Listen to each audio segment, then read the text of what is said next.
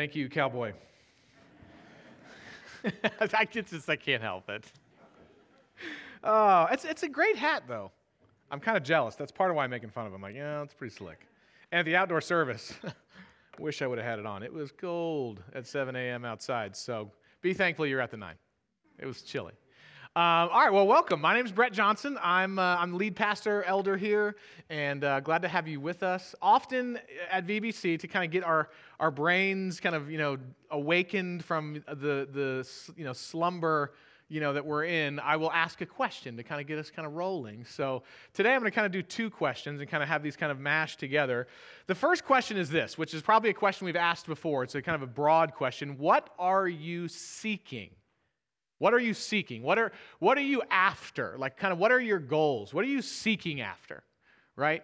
So that's the first question, but I want to take that question and I want to kind of put it next to / kind of mash together with this other question is, what happens when God interrupts what you are seeking with something that you didn't ask for? Okay?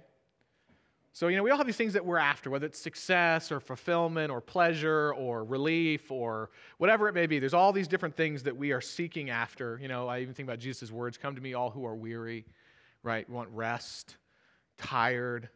And those aren't bad things. What are we seeking? But what happens when God shows up and does something other than what you asked him for? So that's part of what we're going to be looking at this morning. If you have your Bibles, we're continuing our series on John. We specifically tried to engineer the schedule so that we would be at the resurrection this morning. So if you have your Bibles open to John chapter 19, we're going to pick up where we left off last week. We're going to be in John 19:38 to start. And we're going to be working our way through. And again, I'm trying to include these little kind of explanatory nuggets as we're going. I am like mildly bilingual. So I have a little bit of Spanish in my background. So we have a lot of Latino families who are part of our area, who are part of our church. So one of the things I'm doing a little bit of these days, because I have some ability to articulate some Spanish, is we're adding in some little Spanish points, along with our English points. So just know that we'll be doing that. So if you hear some Spanish from up here, you'll know what's happening. And Lord willing, we'll have more Spanish music and all of that. If you're at the Good Friday service, had one of our Latino brothers, Sergio, did a beautiful job reading the text with some in Espanol. It was muy bonita. Anyway, so we are in John chapter 19, starting in verse 38. And again, right before this, we just preached last week the crucifixion.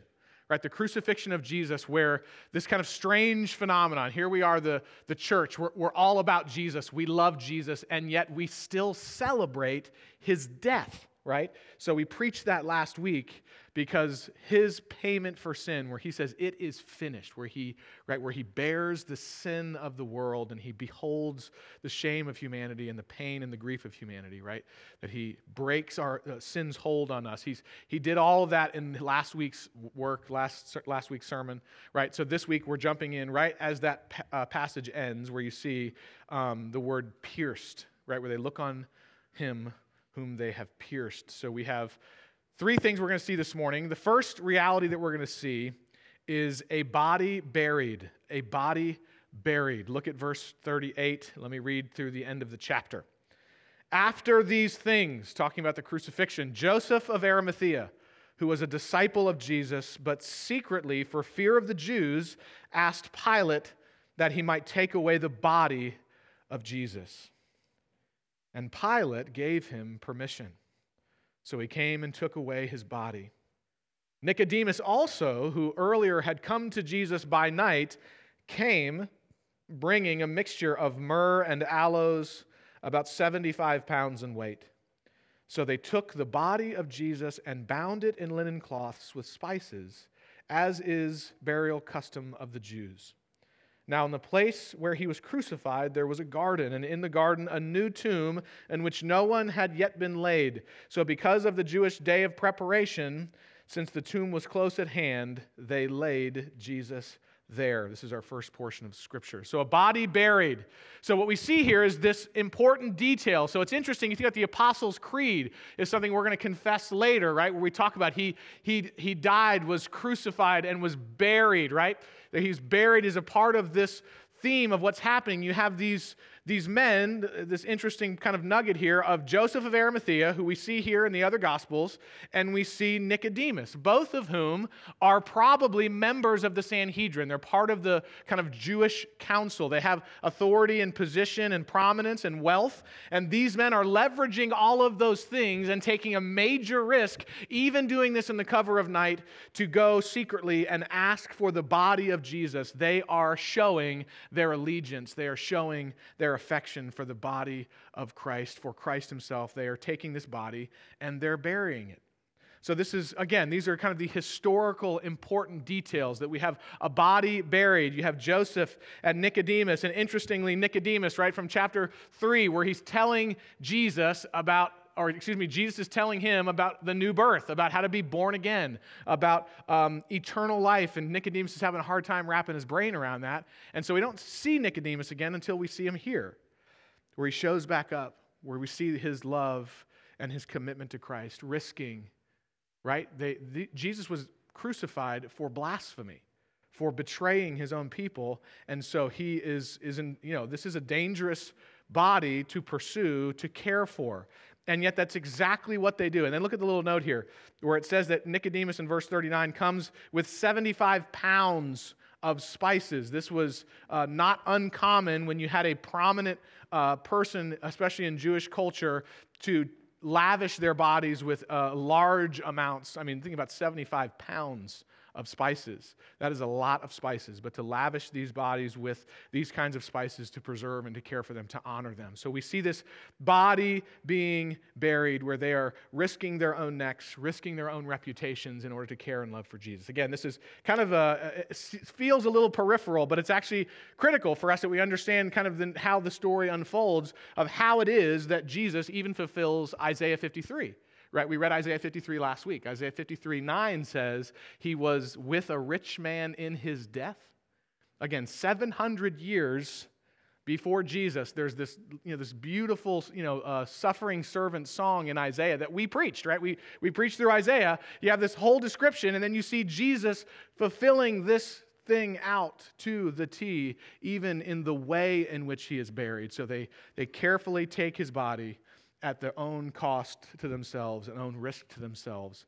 And they bury him in this very expensive tomb. These tombs are not easy to come by, and so this is a generous and lavish act that they're doing. So the first thing we see is a body buried. Okay. In Spanish, that's un cuerpo enterrado. Un cuerpo enterrado, right? So the second thing we're going to see is a body sought. A body sought. When we gathered for the first service, so I don't know if it's like this everywhere in the world, but it is in Radford. There's birds everywhere, right? You roll down your window. I remember a scene from a Chevy Chase movie where he moves out to the country. I think it's Funny Farm. He moves out to the country and he opens the window and there's birds chirping and he's like, oh, it's so lovely. And then about an hour later, it keeps chirping. Anyway, we have tons of birds. So we're sitting there for the outdoor service. We're sitting down and we're enjoying the bird song and we look up and there's vultures circling, right? And I said, kind of, people didn't know what the sermon was going to be, but I said, they're looking for the body, right? They're seeking, even the disciples as they go, they're seeking this body, a body sought. Let's start in verse 1 of chapter 20. Now, on the first day of the week, meaning Sunday, Mary Magdalene came to the tomb early while it was still dark and saw that the stone had been taken away from the tomb. So she ran and went to Simon Peter and the other disciples, the one whom Jesus loved, and said to them, they have taken the Lord out of the tomb, and we do not know where they've laid him. So Peter went out with the other disciple, and they were going toward the tomb. Both of them were running together, like Jesse down the aisle. They were running together. But the other disciple outran Peter and reached the tomb first, and stooping to look in, he saw the linen cloths lying there, but he did not go in. Then Simon Peter came, following him, and went into the tomb. He saw the linen clothes lying there, and the face cloth which had been on Jesus' head, not lying with the linen clothes, but folded up in a place by itself. Then the other disciple, who had reached the tomb first, also went in and saw and believed. For as yet they did not understand the scripture that he must rise from the dead. Then the disciples went back to their homes. A body sought. So what we see here is we see Mary on the first day of the week, which, by the way, we are not a people who worship on Saturdays. Why? Why do we not participate in the Sabbath practice that has always been the Sabbath practice of the people of God, which was Saturday worship? Why do we worship on Sundays? This is a valid question. It's a fair question. Why is Sundays the day that we gather? Today is the reason why we worship on Sunday mornings. That we're a resurrection people. We're a people who on the first day of the week, on Sunday, right? You had Friday, he is crucified. That's day 1. Day 2, Saturday takes place. Day 3, Sunday happens. So 3 days, right? So the third day, Sunday morning, we're a people. Every time we gather, we are gathering, commemorating, rejoicing, celebrating, right? We are celebrating the resurrection of Jesus. So we don't gather on Saturdays. We gather on the day where everything changed, Sunday morning. And so what we see is we have this picture of Mary Magdalene who is seeking the body, right? A body sought, un cuerpo buscado. A body sought. She is seeking to go, and I actually misquoted this last service, right? We go look at the other accounts. Mary is doing 2 things. One account says she's going to see the tomb, right? Another one says she's going to anoint the body, right? She's going to do both of those things. But part of it's like, okay, what is Mary going to do? Because who is going to roll away the stone? They even say this in one of the other accounts. Who's going to roll away this massive stone? Because Mary ain't going to do it, right? But she's going anyway because Mary is wanting to do something to pour out her grief and her love for Jesus. She is seeking the body of Jesus. And look at verse 2. So she ran. She noticed that the stone had been taken away. And so she ran. Look what she says in verse 2. They have taken the Lord out of the tomb, and we do not know where they have laid him. So think of this, all right? Here's Mary, which we're going to talk a little bit more about Mary in a second. But you have Mary who loves Jesus. She's just watched her friend and her teacher, the most beloved person she has in her life, was just crucified 2 days earlier, right? Just crucified, just Friday. Think about what you're doing on Friday night. I was in here, 7 p.m., Friday night. We were doing the Good Friday service, which was gorgeous, beautiful celebration of what Jesus has done for us. That was not that long ago. She has just had the most traumatic event of her entire life, watching her king be crucified. And then she goes to grieve at the tomb, and she gets to the tomb, and she thinks they've stolen his body. Grave robbers have taken the body of Jesus. Hear me, grave robbing, as weird as that sounds, is not an uncommon practice, even still. So she thinks somebody has taken Jesus' body. So you're already in grief, you're already weeping, you're already mourning, so she's going there seeking out that she might kind of weep over and care for the body of Jesus, and the body is gone. So what does she do? She runs. She runs to her brothers, to Peter and to John. She says, they've taken him. They've taken his body. They shamed him in crucifixion. Now they're shaming him in death. They've taken the body of Jesus. And so Peter and John have a foot race to the tomb, and John wins, right? You had Brenda there saying, come on, John, faster. Hustle, come on, you got to get there. Slackers, you know? So they hustle to the tomb. Again, these are funny details that are in here. John sharing, yeah, Peter tried to beat me, but I beat him. I got him. So John gets there. Look what it says.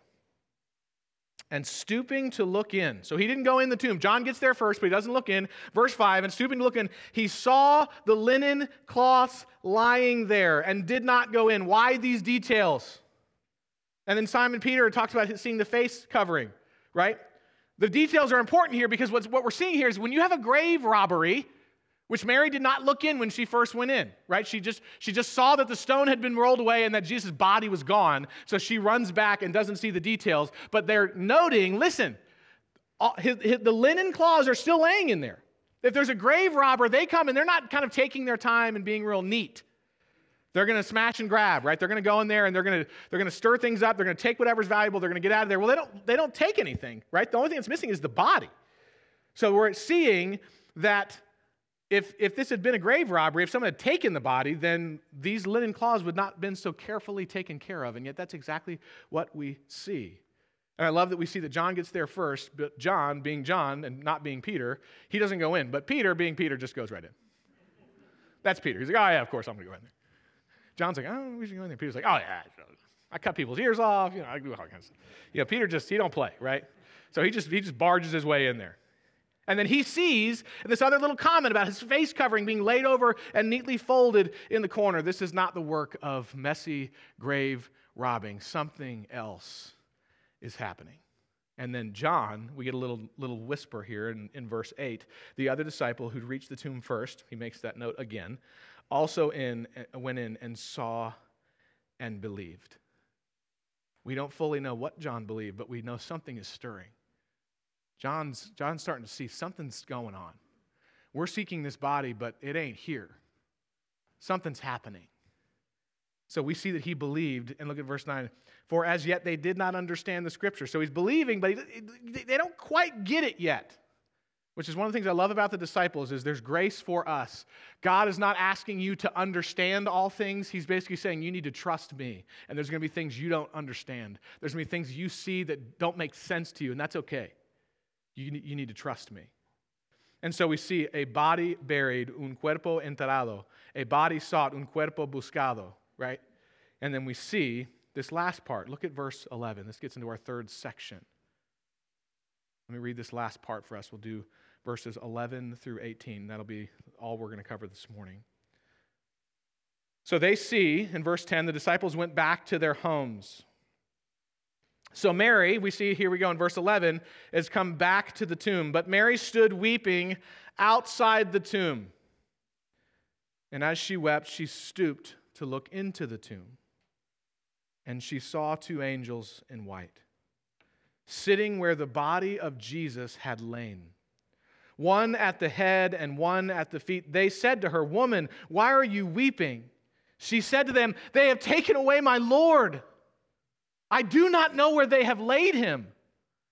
Having said this, she turned around and saw Jesus standing, but she did not know that it was Jesus. Jesus said to her, "Woman, why are you weeping? Whom are you seeking?" Supposing him to be the gardener, she said to him, "Sir, if you carried him away, tell me where you have laid him, and I will take him away." Jesus said to her, "Mary." And she turned and said to him in Aramaic, "Rabboni," which means teacher. Jesus said to her, "Do not cling to me, for I have not yet ascended to the Father, but go to my brothers and say to them, I am ascending to my Father and your Father, to my God and your God." Mary Magdalene went and announced to the disciple, "I have seen the Lord," and that he had said these things to her. This is the end of the word of the Lord this morning. So we have a body buried, un cuerpo enterrado, a body sought, un cuerpo buscado. And then we have this.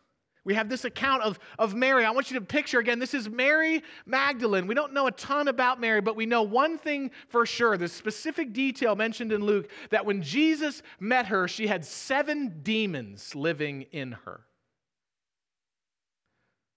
She's this woman who's overcome, and the word we use is possessed by evil spirits.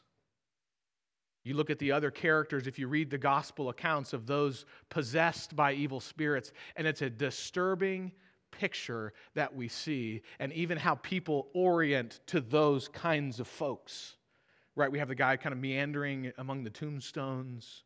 They're kind of outcasts of their society, and yet Jesus goes to Mary, and he delivers her from her bondage to these evil spirits, and she becomes one of the these disciples who are following after Jesus. Think of this. This is the moment of human history where God comes and does something completely unexpected, even though he's described to all the disciples what's going to happen. He's told them, I must die and rise again. I lay down my life and I take it up again. John 10, right? He's told them that this is happening, and yet for them, they cannot wrap their mind around what's happening. You have Mary who's going to grieve at the tomb, seeking the body of Jesus, and she finds something wholly other. All of human history comes and builds to this moment. And do we see what happens? Jesus doesn't show up in the marketplace.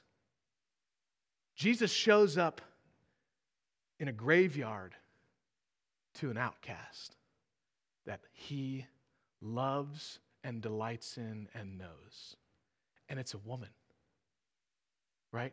A non-respected, non-influential, nobody in the worlds of the eyes, and yet this is the one that Jesus wants to initiate the turn of all human history.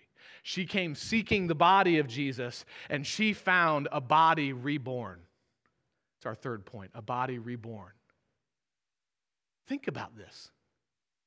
You're going, and your kind of highest aspiration, the thing that she is seeking, is to go grieve and maybe tend to the body and put some more spices on it, right? So, some ways to treat and give respect to the dead, and yet she shows up looking for the body, and there stands Jesus. She can't even see him. She can't even recognize him because she is so unexpectedly caught off guard. What happens when God shows up and does something other than what you expected to happen? Listen, church, so often in our lives, we have these aspirations and these goals and these things that we seek that we are looking after, and most of them are pretty good things. But when God shows up to do the work that he wants to do, are we wanting to hear what he has to say and what he wants to do, or do we just kind of get fixated on our own agendas? Because what we see here is Mary gets it. She sees Jesus. I mean, think of this. This is the moment. The moment. How many of you know someone who's come back from the dead? Quick survey, right? None of you. Even still, it's one of the criticisms of the church is that the world looking in goes, wait. Just pause for a second. So Easter, resurrection. Like, are we serious? Whole segments of the church have just gone away from it entirely. Oh, no. It wasn't an actual resurrection. It was just a metaphorical thing, a great literary device. No, church. If you've come here and you're looking for relief and you're looking for life and you're looking for 7 ways for a healthier marriage, all these different things, listen, the thing that God is doing is He is offering us Himself, the resurrected, actual flesh and blood, Jesus Christ, raised from the dead. That is what He is offering us. That reality changes all other realities. Listen, you might get a better marriage, right? He's going to do other things, but those things are here, and Jesus shows up and says, that is only part of what I'm going to do. His end game is not that you just have a healthier marriage, right? Or that you have a little bit of relief for some of your pain. Sometimes we pray prayers and we say, God, will you do this thing? Take this away. And He says, no. Paul, right? 3 times I prayed that you would take this away, and He says, no. We're doing something else. And are we the people like Mary where we cling? Look at what happens in verse 17. I love this. Sorry, there's so much beauty that's going on here. You've got Mary who is overcome with the absolute terror and grief of not only Jesus dying, His body being stolen, and Jesus, the reborn, resurrected Jesus Christ, shows up. Colossians 1:18 tells us He's the firstborn from among the dead. right? And then 1 Corinthians 15, which I wanted to read a little bit of. This is the kind of magnus opus of resurrection life in 1 Corinthians 15, if you want to go read about the resurrection. Verse 20 of chapter 15, you can just listen. But in fact, Christ has been raised from the dead, the first fruits of all who have fallen asleep. For as by man came death, by a man has come also the resurrection of the dead. For as in Adam all die, so also in Christ shall all be made alive. But each in his own order. Christ is the first fruits. Then at his coming, those who belong to Christ. Then comes the end, and when he delivers the kingdom to God the Father after destroying every rule and authority and power. Basically, the main point of 1 Corinthians 15 is Jesus raised from the dead, actually, and so shall we. Did I mention that God often does things we didn't ask for? Right? Like no person ever walks in my office and says, hey, I really want to be resurrected from the dead.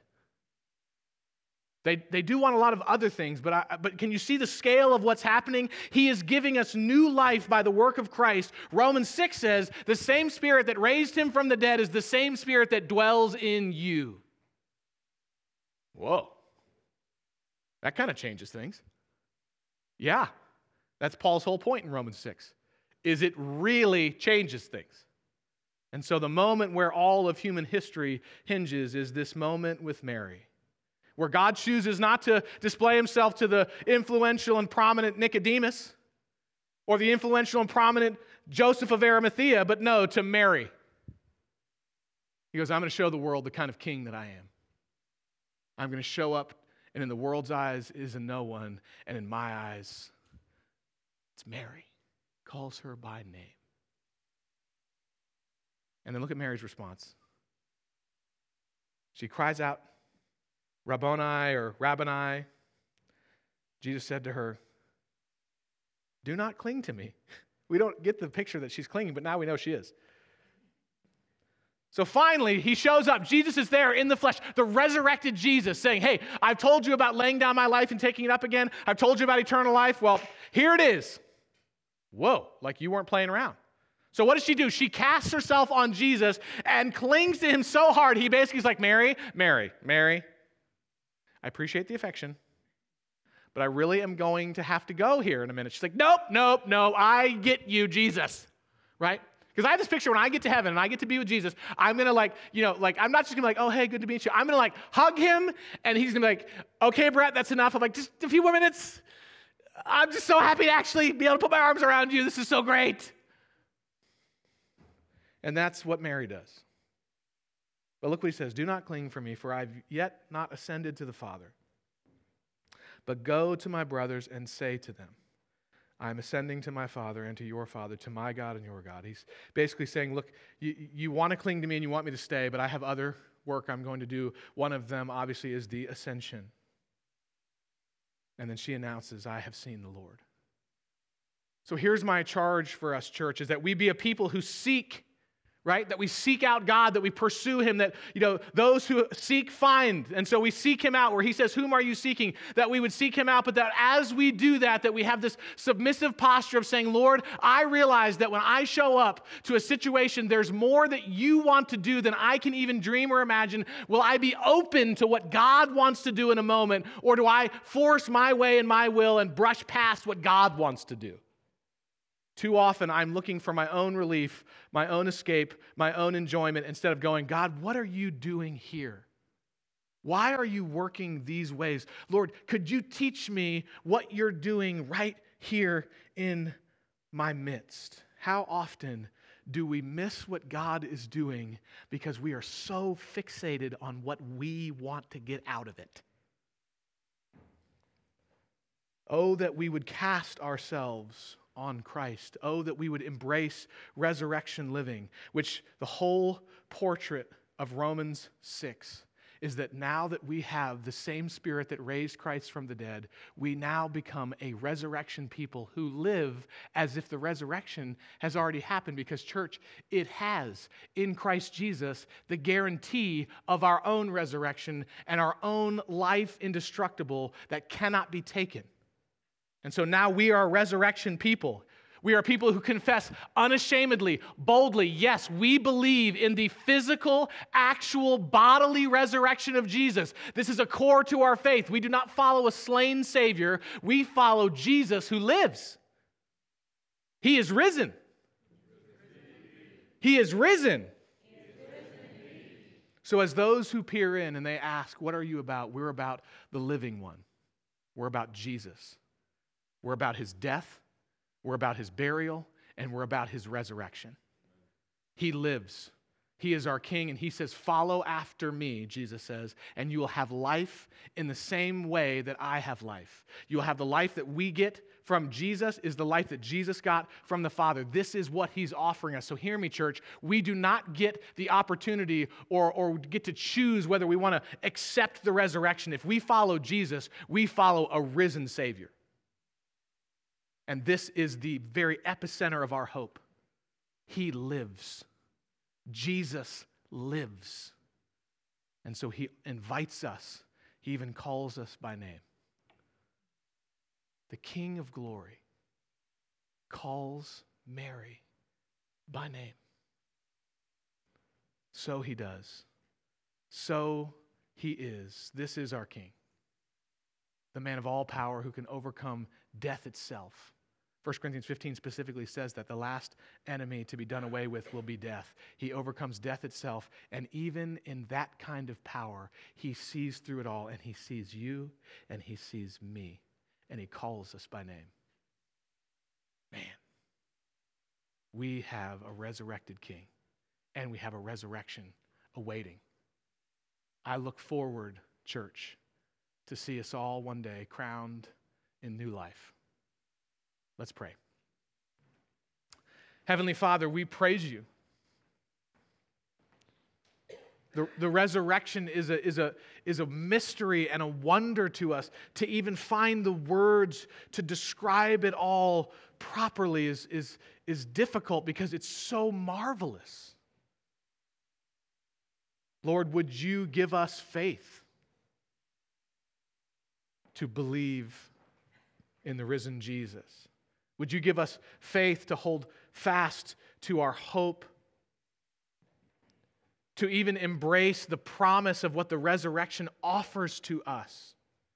Lord, would you give us the strength to comprehend the marvel and the wonder of the resurrection? Lord, we praise you that you're a living King, that you're a living God, and that you offer us life eternal, that we who believe in Christ, we also will be resurrected. How can that be? And yet it is. Lord, help us walk and live and move as those who follow a risen King, who have been given resurrection life already. We pray in Jesus' name. Amen.